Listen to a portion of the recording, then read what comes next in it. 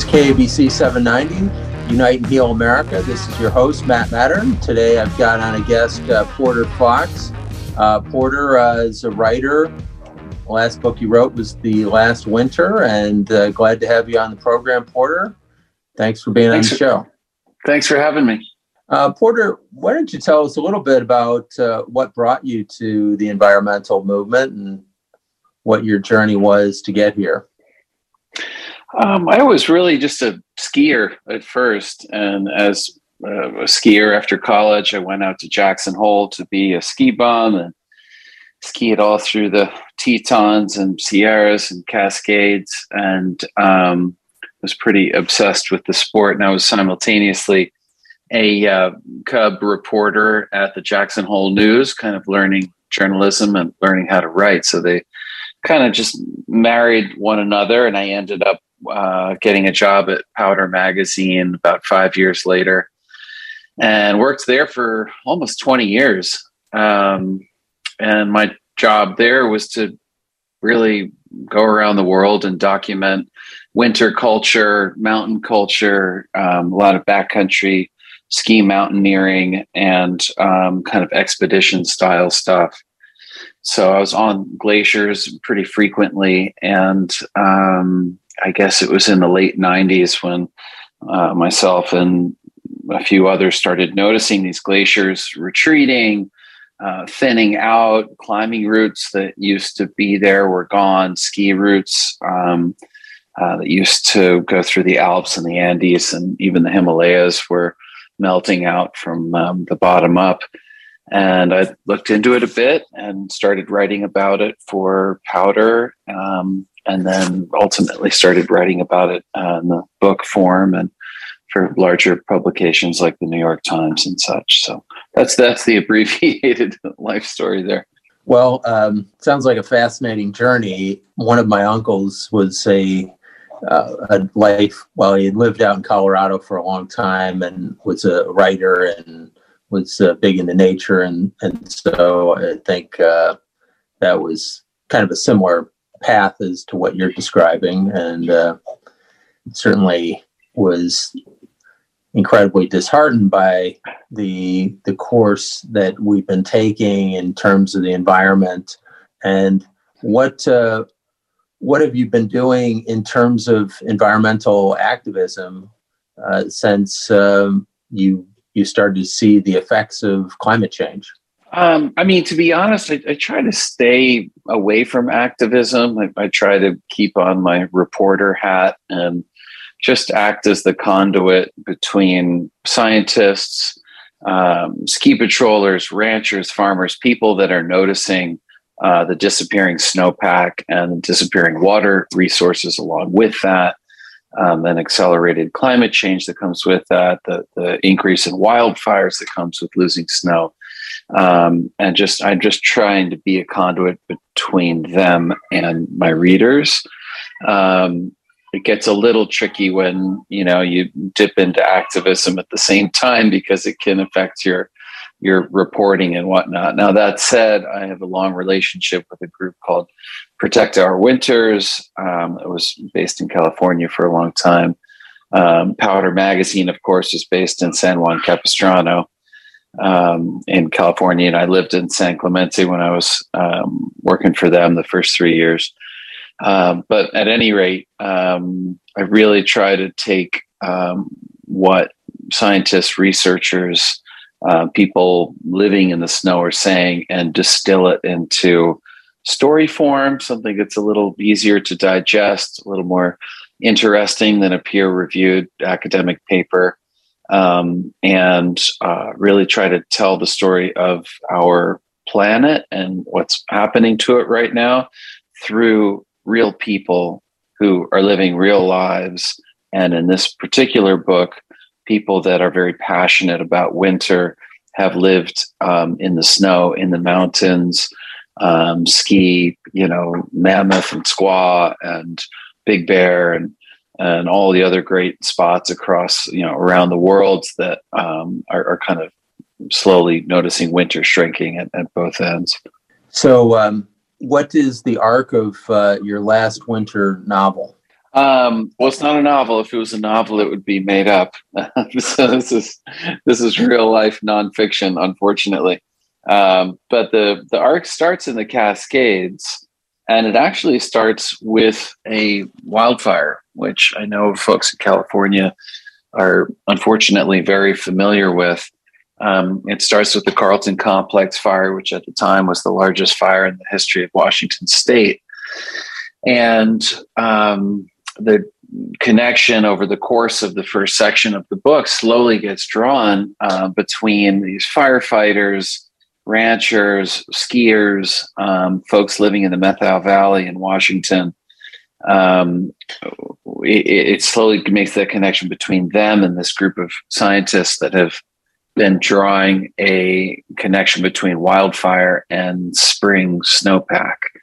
So one of the whole book really focuses on the planetary ramifications of disappearing snow and ice, of which there are many, and we'll touch on all of them. But this first one was surprising to me because I hadn't heard about it. But one of the primary reasons for the recent spike in wildfires in the U.S. West is a lack of snow. Snow is a natural water storage system for the whole U.S. Something like, I think, more than 70% of the precipitation in the U.S. West falls as snow, not as rain. And it is stored in these very deep snowpacks up in the mountains, a bit thinner as you get down to the valley. And as April, May, June, July come along, that snow starts to melt, and it doesn't rush all at once. It's this slow distribution of water through the forests, through the streams, through the rivers, down through the valleys, and to farmland, to water districts, all across the West. And so it really is this giant snow, is this, they call it a frozen water tower. And if you look around the world, there's about 78 frozen water towers on the planet that provide the primary source of fresh water to more than 2 billion people. As that snowpack thins and eventually will disappear in most places, in most parts of the world, there is no plan to replace it, certainly not completely. So that's one of the crises that I write about, and is something that's incredibly important in California, Arizona, Nevada, especially combine that with the wildfire, combine that with the wildfires, the 4.5 million acres that was torched last year. It's pretty shocking. So yeah, that's kind of a long answer to your question. Well, in terms of when are we likely to see these frozen water towers, these snowpacks disappear, just bring it home to California, what's the time estimate given the current trajectory of global warming? You can just look at Lake Tahoe. It's a pretty popular winter destination there. And since 1970, the planet's been warming since the early 1800s and the Industrial Revolution, and this massive release of greenhouse gases into the atmosphere by humans. But if you look at just since 1970 at Lake Tahoe, the snow line has moved uphill almost 1,500 feet. So that's vertical feet. So you can see how Lake Tahoe is pretty high, to start with. How tall those mountains are. Eventually, we're going to run out of room there, and the snow line is going to go right up to the top of the mountains. So some other popular spots like Park City is estimated to have zero snowpack by the end of this century, possibly by 2080. If you look at just regions across the country, 2100 is really the end of the century, is this kind of bookmark because it's probably easy to remember. But by 2100, you're looking at all regions in the U.S. losing 20 to 100% of their snowpack. 20% at least 100% for many, many places across the U.S. West. So that's kind of a scary number and a scary timeline. Probably the most surprising thing to me is that it is possible, if we were to make as every month goes by, as every year goes by, the kind of amount of greenhouse gas emission reduction that we need to take on gets greater and greater and greater. That timeline, the timeline of the planet and melting, is on a very solid track right now, and climate change has some momentum. So there's a couple decades of radical warming that we probably can't stop. But with a sudden drawdown, I'm pretty surprised at how much snow we can keep in the mountains. Not as much as we have today, certainly. But definitely not losing all snowpack across the country, except for the highest peaks of the Rockies and Porter, interior ranges. Let me just jump in there for a second. And you're listening to KABC 790. This is Matt Mattern, your host of Unite and Heal America. My guest, Porter Fox, writer of The Last Winter. We'll be back in just 1 minute to talk with Porter a bit more about the environment here out in California.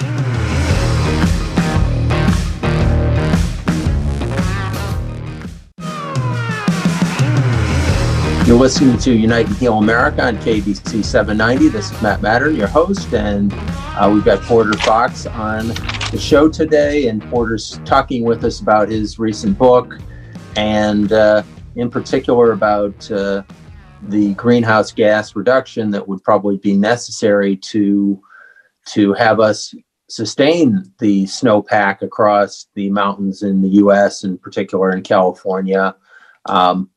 I read something recently about the usage of coal actually increasing in the last year or two, and so that's not a particularly good trend line. I don't know if you're following that too, or what your thoughts are and how we're going to kind of turn this ship around to make the kind of impacts that would actually save these frozen water towers across the U.S.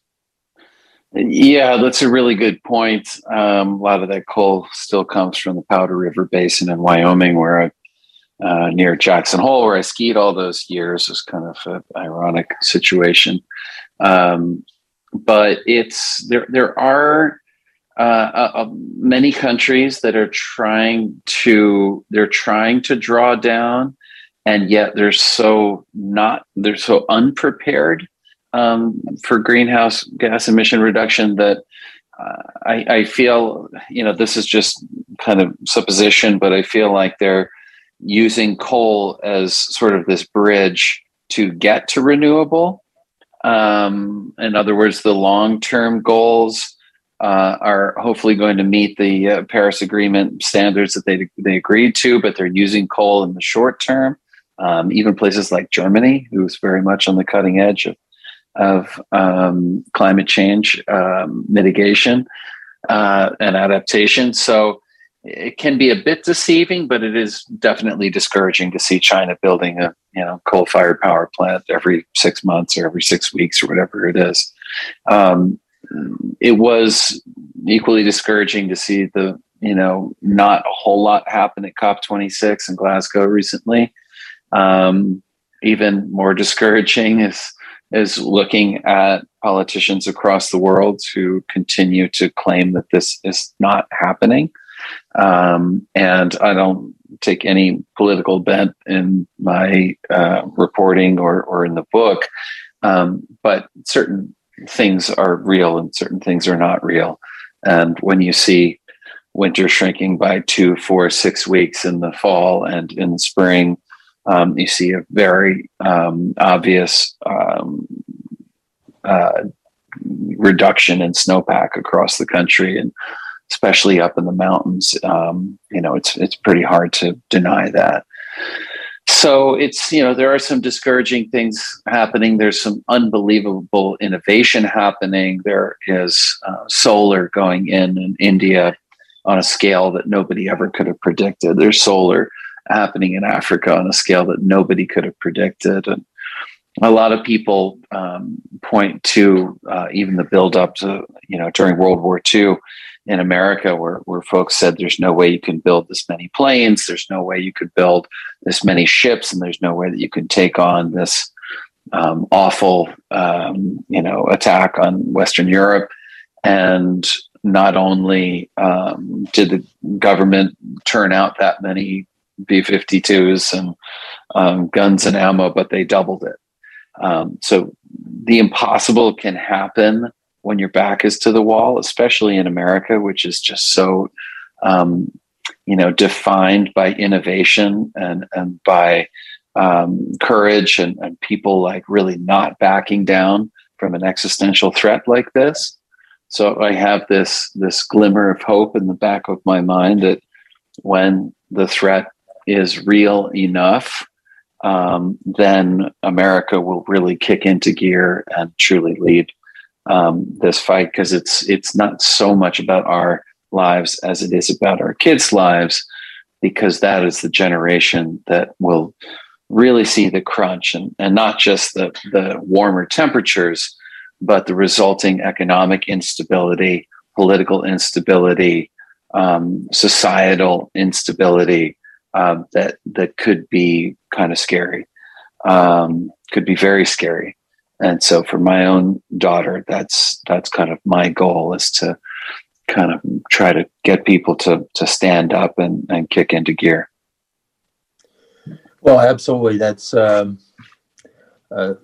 worthwhile goal. And it's something that kind of over the last few years I've landed on as well, that the climate issues are the most important issues facing the planet. And we all need to kind of focus our attention on this in order to meet this challenge. And I appreciate your optimism about the American spirit and what we can accomplish. And I do see a lot of hopeful signs. There are certainly lots of signs that aren't quite as hopeful.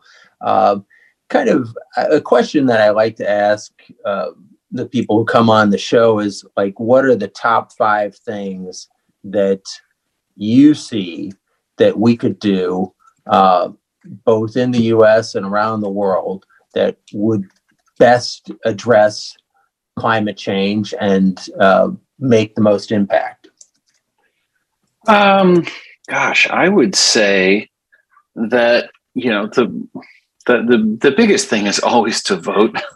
I'm not going to tell you how to vote, but at this late date, recycling your cans and buying an electric vehicle is not going to do it. We all should do that.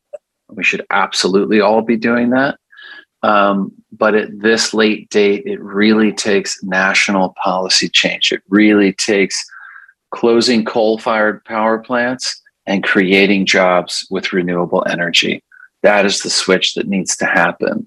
If this was 50 years ago, maybe we could have done it on an individual basis, but we have kicked the can down the road so far that there has to be sudden, drastic, nationwide change, worldwide change.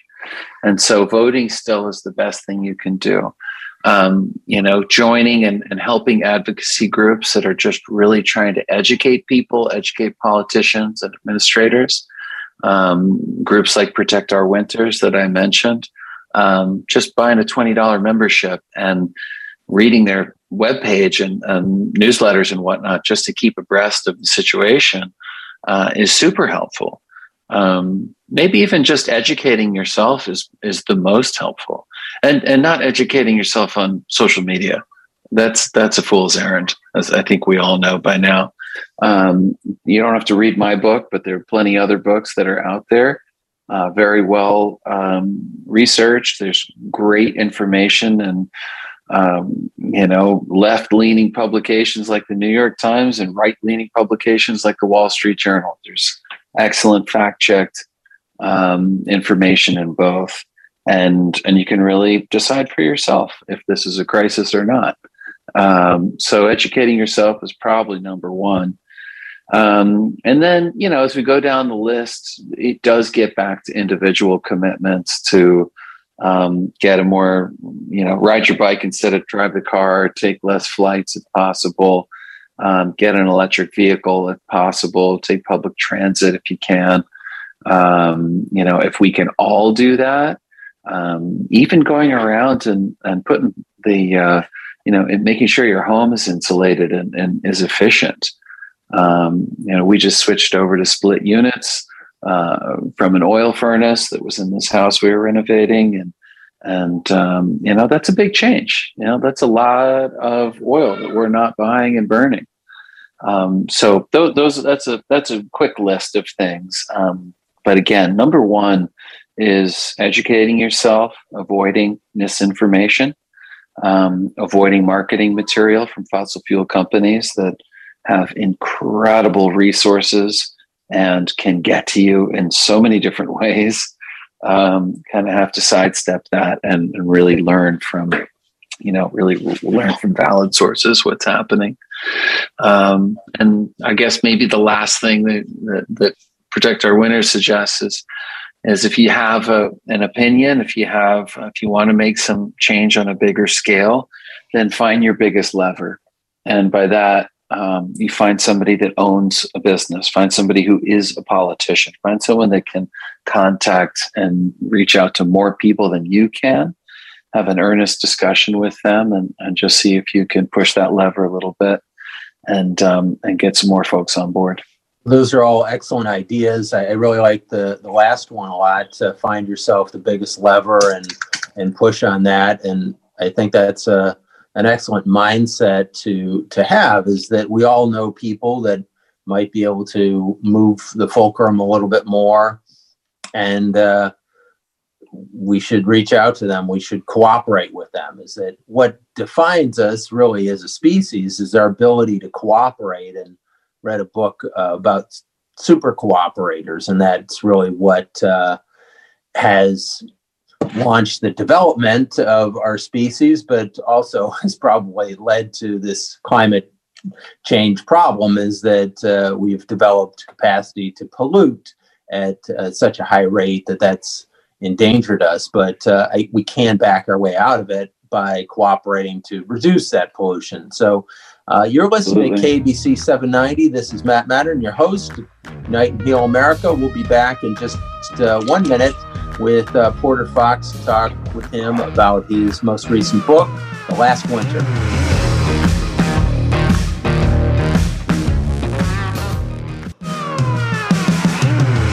You're listening to KBC 790. This is Matt Mattern, your host of Unite and Heal America. We've got Porter Fox on the show today. And Porter, you've done a lot of work in California. What do you see as what's happening in California that's the problems with climate change, and what can we do kind of to deal with it? California is a tricky one. They're absolutely buried with snow right now. And it's feast or famine a lot of times. And that's actually what climatologists predicted 10, 20 years ago, is that in winter, there will be fewer snowstorms in the future. There will be a rising snow line, so the rainfall will kind of move up the mountain. But there will be more severe blizzards. So when there is a storm, when there is a cycle, it will be extremely heavy snowfall. And when there's not, there will be a lot of high pressure, a lot of winter rain, and a longer time between storms. So that's generally the future of winter across the country, and especially in California. The Sierra Nevada, you're looking at potentially under the higher emission scenario, which we're basically on right now. Hopefully that's going to change. You're looking at 10.8 degrees Fahrenheit of warming by the end of the century. That's a tremendous amount, 6 degrees Celsius, pretty much a worst case scenario. Looking at that potential, you're probably going to shorten the snow season by over 2 months at high elevations. Lower elevations, it will be completely gone. No snow on the ground, rain all winter long, brown peaks in the Sierra as opposed to white. It was shocking to me to read that for the first time. I skied Mammoth a ton, with powder based in San Juan Capistrano. We would ski a lot in Southern California and get up into the Sierras a fair amount. What was even more shocking, connecting to what I was talking about before, I did a piece for the New York Times on this, was politicians representing districts that are up in the mountains, and they're them not standing up for snow, not standing up for conservation, or just trying to, at the very least, find a way to get us through this climate crisis. Folks like Kevin McCarthy in the 23rd District, not one time has voted for a a climate bill. Paul Cook in the 8th District, 3% of the time in his entire career voted for pro-environment on a climate bill. Tom McClintock in the 4th District, Doug LaMalfa in the 1st District, under 5%. These are folks that are representing people living at the foot of those water towers, right at the foot, farmers, ranchers, people living in towns where their water district is almost completely coming from glacial melt, glacial or just snowpack melt. It's completely shocking to me. It continues through Oregon and Washington, Wyoming, Colorado, Utah, representatives like Liz Cheney, who's completely pro-oil, pro-coal, and does not stand up for the farmers, for the folks, even the Snake River that straddles, that goes right between Idaho and Wyoming, and is so vital to that agricultural business that she just doesn't stand up for it. That really blows my mind. Back to California, when you're getting record wildfire year after record wildfire year, and nearly all of the largest wildfires in the U.S. West are starting in areas that used to be covered by spring snowpack. The snowpack isn't there anymore. The water isn't there anymore. The forest becomes a tinderbox because the snow isn't covering the ground. A lot more plants, new growth pops up, really uses that diminishing water supply, like stretches it even further, and provides more fuel for the fire. It's, pardon the pun, but it is a snowballing situation that seems to get worse and worse. So those are some of the things that could happen in California in the West in the future. Again, hopefully we can kind of get the car back on the road and hit the brakes and find a way to create a little bit safer future for all of us. What are ways or things that we could do in California specific, to kind of mitigate these effects? I realize that we're talking about a worldwide problem, so some of it we can't just do alone, but maybe there are some things that we can do. I've heard of, channeling some of the rainwater, not down the concrete channelized things like the LA River, to something that has a natural soil on the bottom, so that it's actually sucking in some of the rainwater, versus currently we're just having it all shoot out to the sea when it does rain, and it's not recharging the groundwater, and that's not a good cycle. Absolutely. Engineering like that can really help. They're doing incredible things in Europe right now, where they're replacing vanishing glaciers with giant alpine dams up in the mountain. So instead of the glacier melting away and disappearing, the natural storage the glacier provided is now man-made engineered storage with a dam up on a 10,000 foot peak in this valley, holding all the water there. It doesn't work quite the same because of evaporation and a lot of other issues, but they're working hard to figure it out. So dealing with those concrete conduits is really important. Probably the biggest thing that Californians can do, besides, first of all, look up your representatives and senators and just see how they voted. Make sure that they are voting in your best interest. I would say that's probably the best thing. But secondly, use your lever to find out where your energy is coming from. Is it coming from wind, solar? Is it coming from hydro? I know California is pretty good in that regard. If it's not, what a lot of ski resorts and big corporations in the West have done they've gotten together and essentially bullied the electric companies to buy more renewable energy. The town that I live in, I'm in upstate New York. I just got a letter from the town that said we just struck a deal where we are purchasing 100% renewable energy. If anybody does not want to be a part of this deal, then you can sign this letter and send it back. Otherwise, this is going to happen automatically. So the house, that I live in now is running completely off of renewable energy that they're buying from solar and wind and hydro.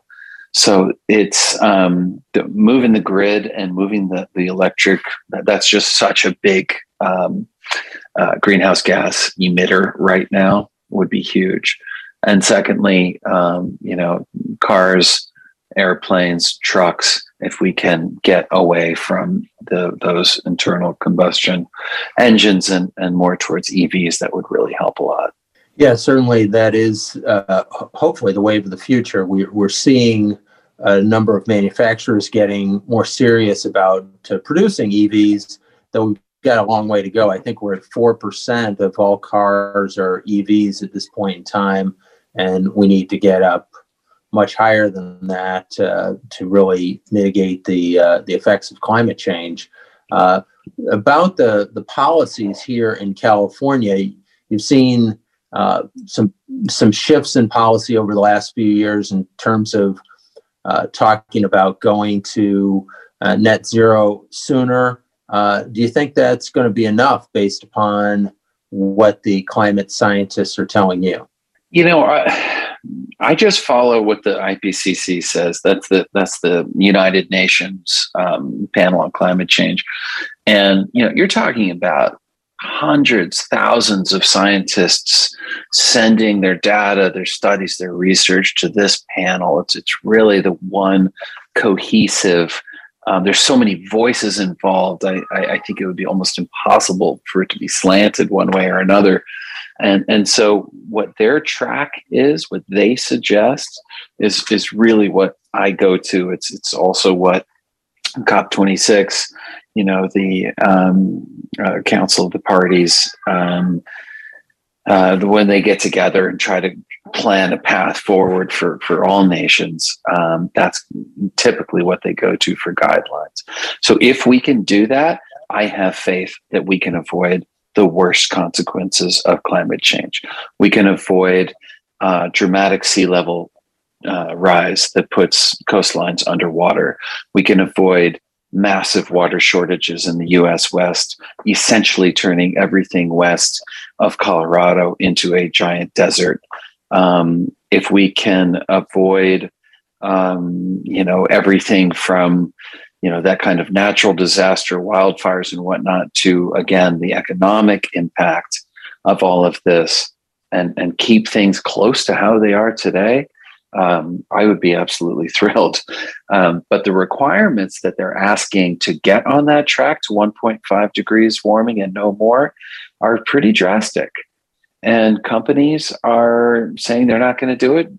Some nations are saying they're not going to do it. To me, I'm kind of like, okay, so you're throwing in the towel, because we know pretty well what's going to happen if we don't do this. Some effects that will happen just from the melting snow and ice is, you're looking at up to 210 feet of sea level rise if Antarctica and Greenland were to melt. Just those two places. Inundating, moving the coastline back to I-5, moving it back to I-95 on the East Coast. You're looking at these billions of tons of greenhouse gases that are frozen into the permafrost of the Arctic. It's stored there. The greenhouse gases, like methane, CO2, are frozen there. That thaws, all of that naturally gets released into the atmosphere, warming the planet many more times than humans ever did. We are talking about cataclysmic change, and that is something that you would think would wake up humanity. Now, you're listening to KBC 790, and this is Matt Mattern, your host of Unite and Heal America. And our guest, Porter Fox, will be back in just 1 minute to talk with Porter about these very important issues.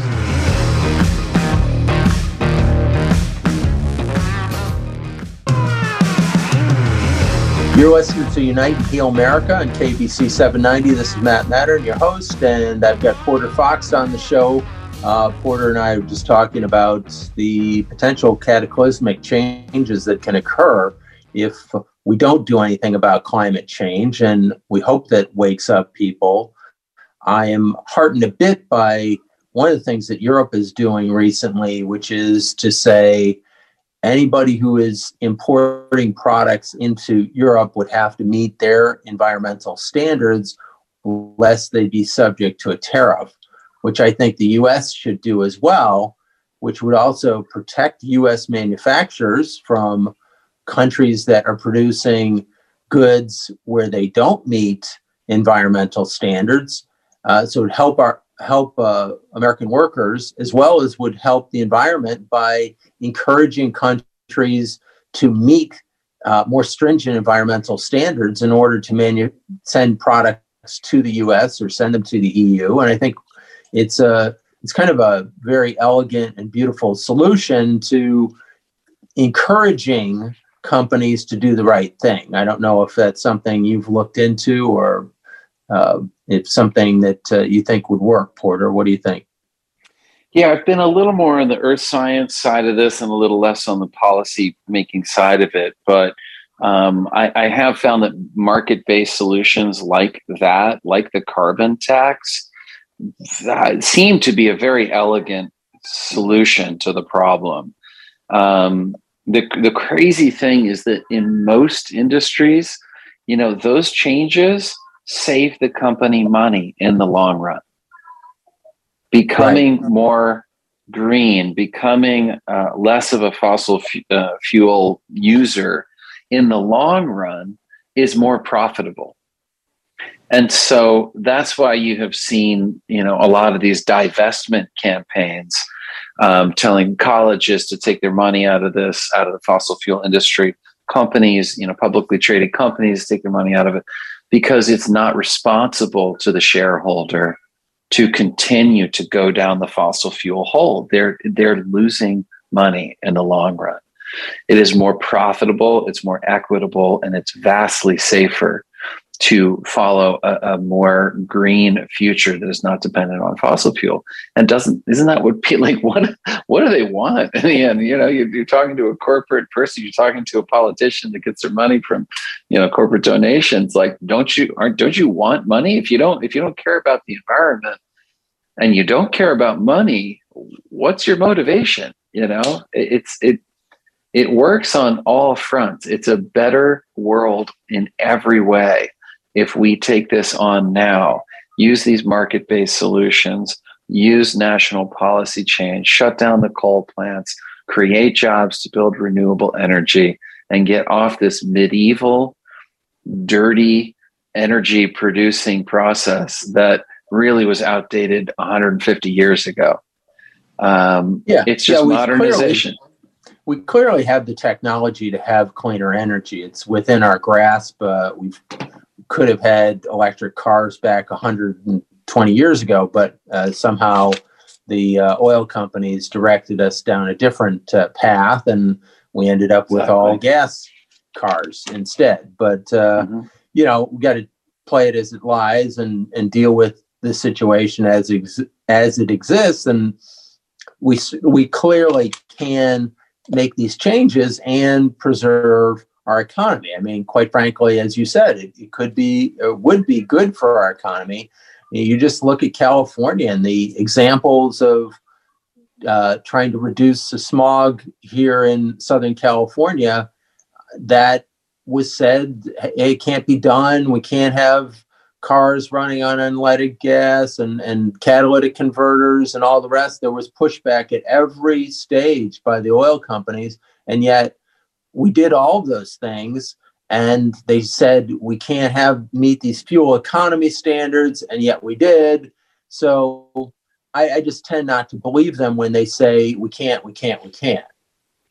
Precisely. And the oil industry is the richest industry ever in the history of this planet and in human history. They have so much money. They get so many billions in subsidies from our tax money that they have power that we can't imagine. They have bought Congress. They bought the Senate. They bought the presidency many times. They bought, and they've bought journalists. They've bought, newspapers. And it's, in their defense, they're just trying to, turn a massive profit. That's what a lot of people try to do in this world. But now it's very much at the cost of lives, livelihoods, and potentially our collective future. Well, turning back to your book again, what do you see as the change in the winter culture over the last 20, 30 years, and where do you see it headed over the next 20 or 30 years? Well, one of the coolest things that I have seen is people really communing with nature in winter more and more. The backcountry ski movement, which was pretty small when I was coming up in Jackson, and we were hiking into the Tetons and skiing down these beautiful powder fields. It's just booming right now. Everybody wants to get away from the resort, away from, the base lodge and the lifts and whatever, and just use human power to hike up into the hills and ski down. That's been a very cool thing to watch. In Europe, it's much more common. People are doing that all the time anyway. In the States, it's really taken off, especially since the pandemic, and since a lot of the resorts now have a limit of how many people can be on the resort in a given day, and the lodges are closed and whatnot. So I see that as a great thing. People that choose to go outside and be active in the winter are a really special breed. I've been writing about them for more than 20 years now, and I just find them to be like the friendliest, most adventurous, physically tough folks around. And if anybody is going to kind of take up the torch and try to fight this fight for us, I think they're probably a great bunch to do it.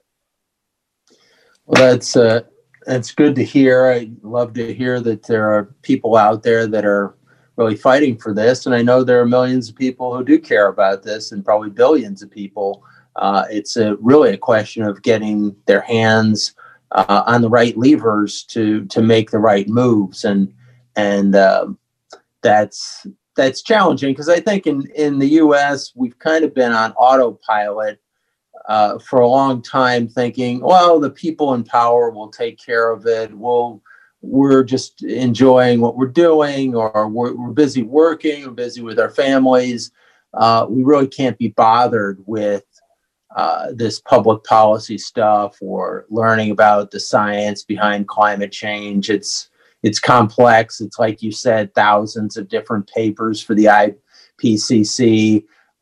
It just makes your head spin. So, forget it. Mm-hmm. Absolutely. Yeah. So what do we do to engage those folks? It's about education. Get the politics out of it. I don't care what your politics are. I care, but it doesn't affect me. Your worldview, I don't care. This is about math. It's literally just about math. I just watched the new movie, Don't Look Up, which is terrific. And it is basically a metaphor for climate change. It's an actual metaphor, not a fictional one. Many climate change scientists always said if a meteorite was speeding towards Earth and was going to destroy it, would you just say, "Oh, I don't believe that's happening," and turn your cheek? Or would you say, "Let's launch some nukes and let's try to divert this thing away from our planet"? And in that movie, that's exactly what happens. And led by corrupt politicians, they kind of convince the world that this is not happening, that there's, I don't want to spoiler alert, that there's valuable minerals to mine from the meteorite, and maybe we can, control it and make all that cash off of it. That is kind of the path we're on right now. Again, bankrolled by the fossil fuel industry. But I would just say, read the science. There is no bias for a scientist working on the Juneau ice field or out on the Antarctic ice core drilling operation. They don't care. They're just doing their job. They send the data back. They'll write the papers, tell you what they found. There's no bias there. There's sure plenty of bias in the green movement, plenty of bias in the environmental movement, but not at the scientific level. This is just a math problem. And what the math is saying is that we are on track to a very, very dangerous amount of climate change in this century and the next, and that it is also very possible to get off that path and onto a safe one. So I and my family choose the safe path, and certainly encourage everybody to look into that science, not on social media, never on social media, but in actual publications, in actual books, learn the real facts. Well, Porter, it's been great having you on the show. You've been listening to Unite and Heal America on KABC 790. Porter Fox, the author of The Last Winter. Check it out. And we'll be back next week. Thanks, folks.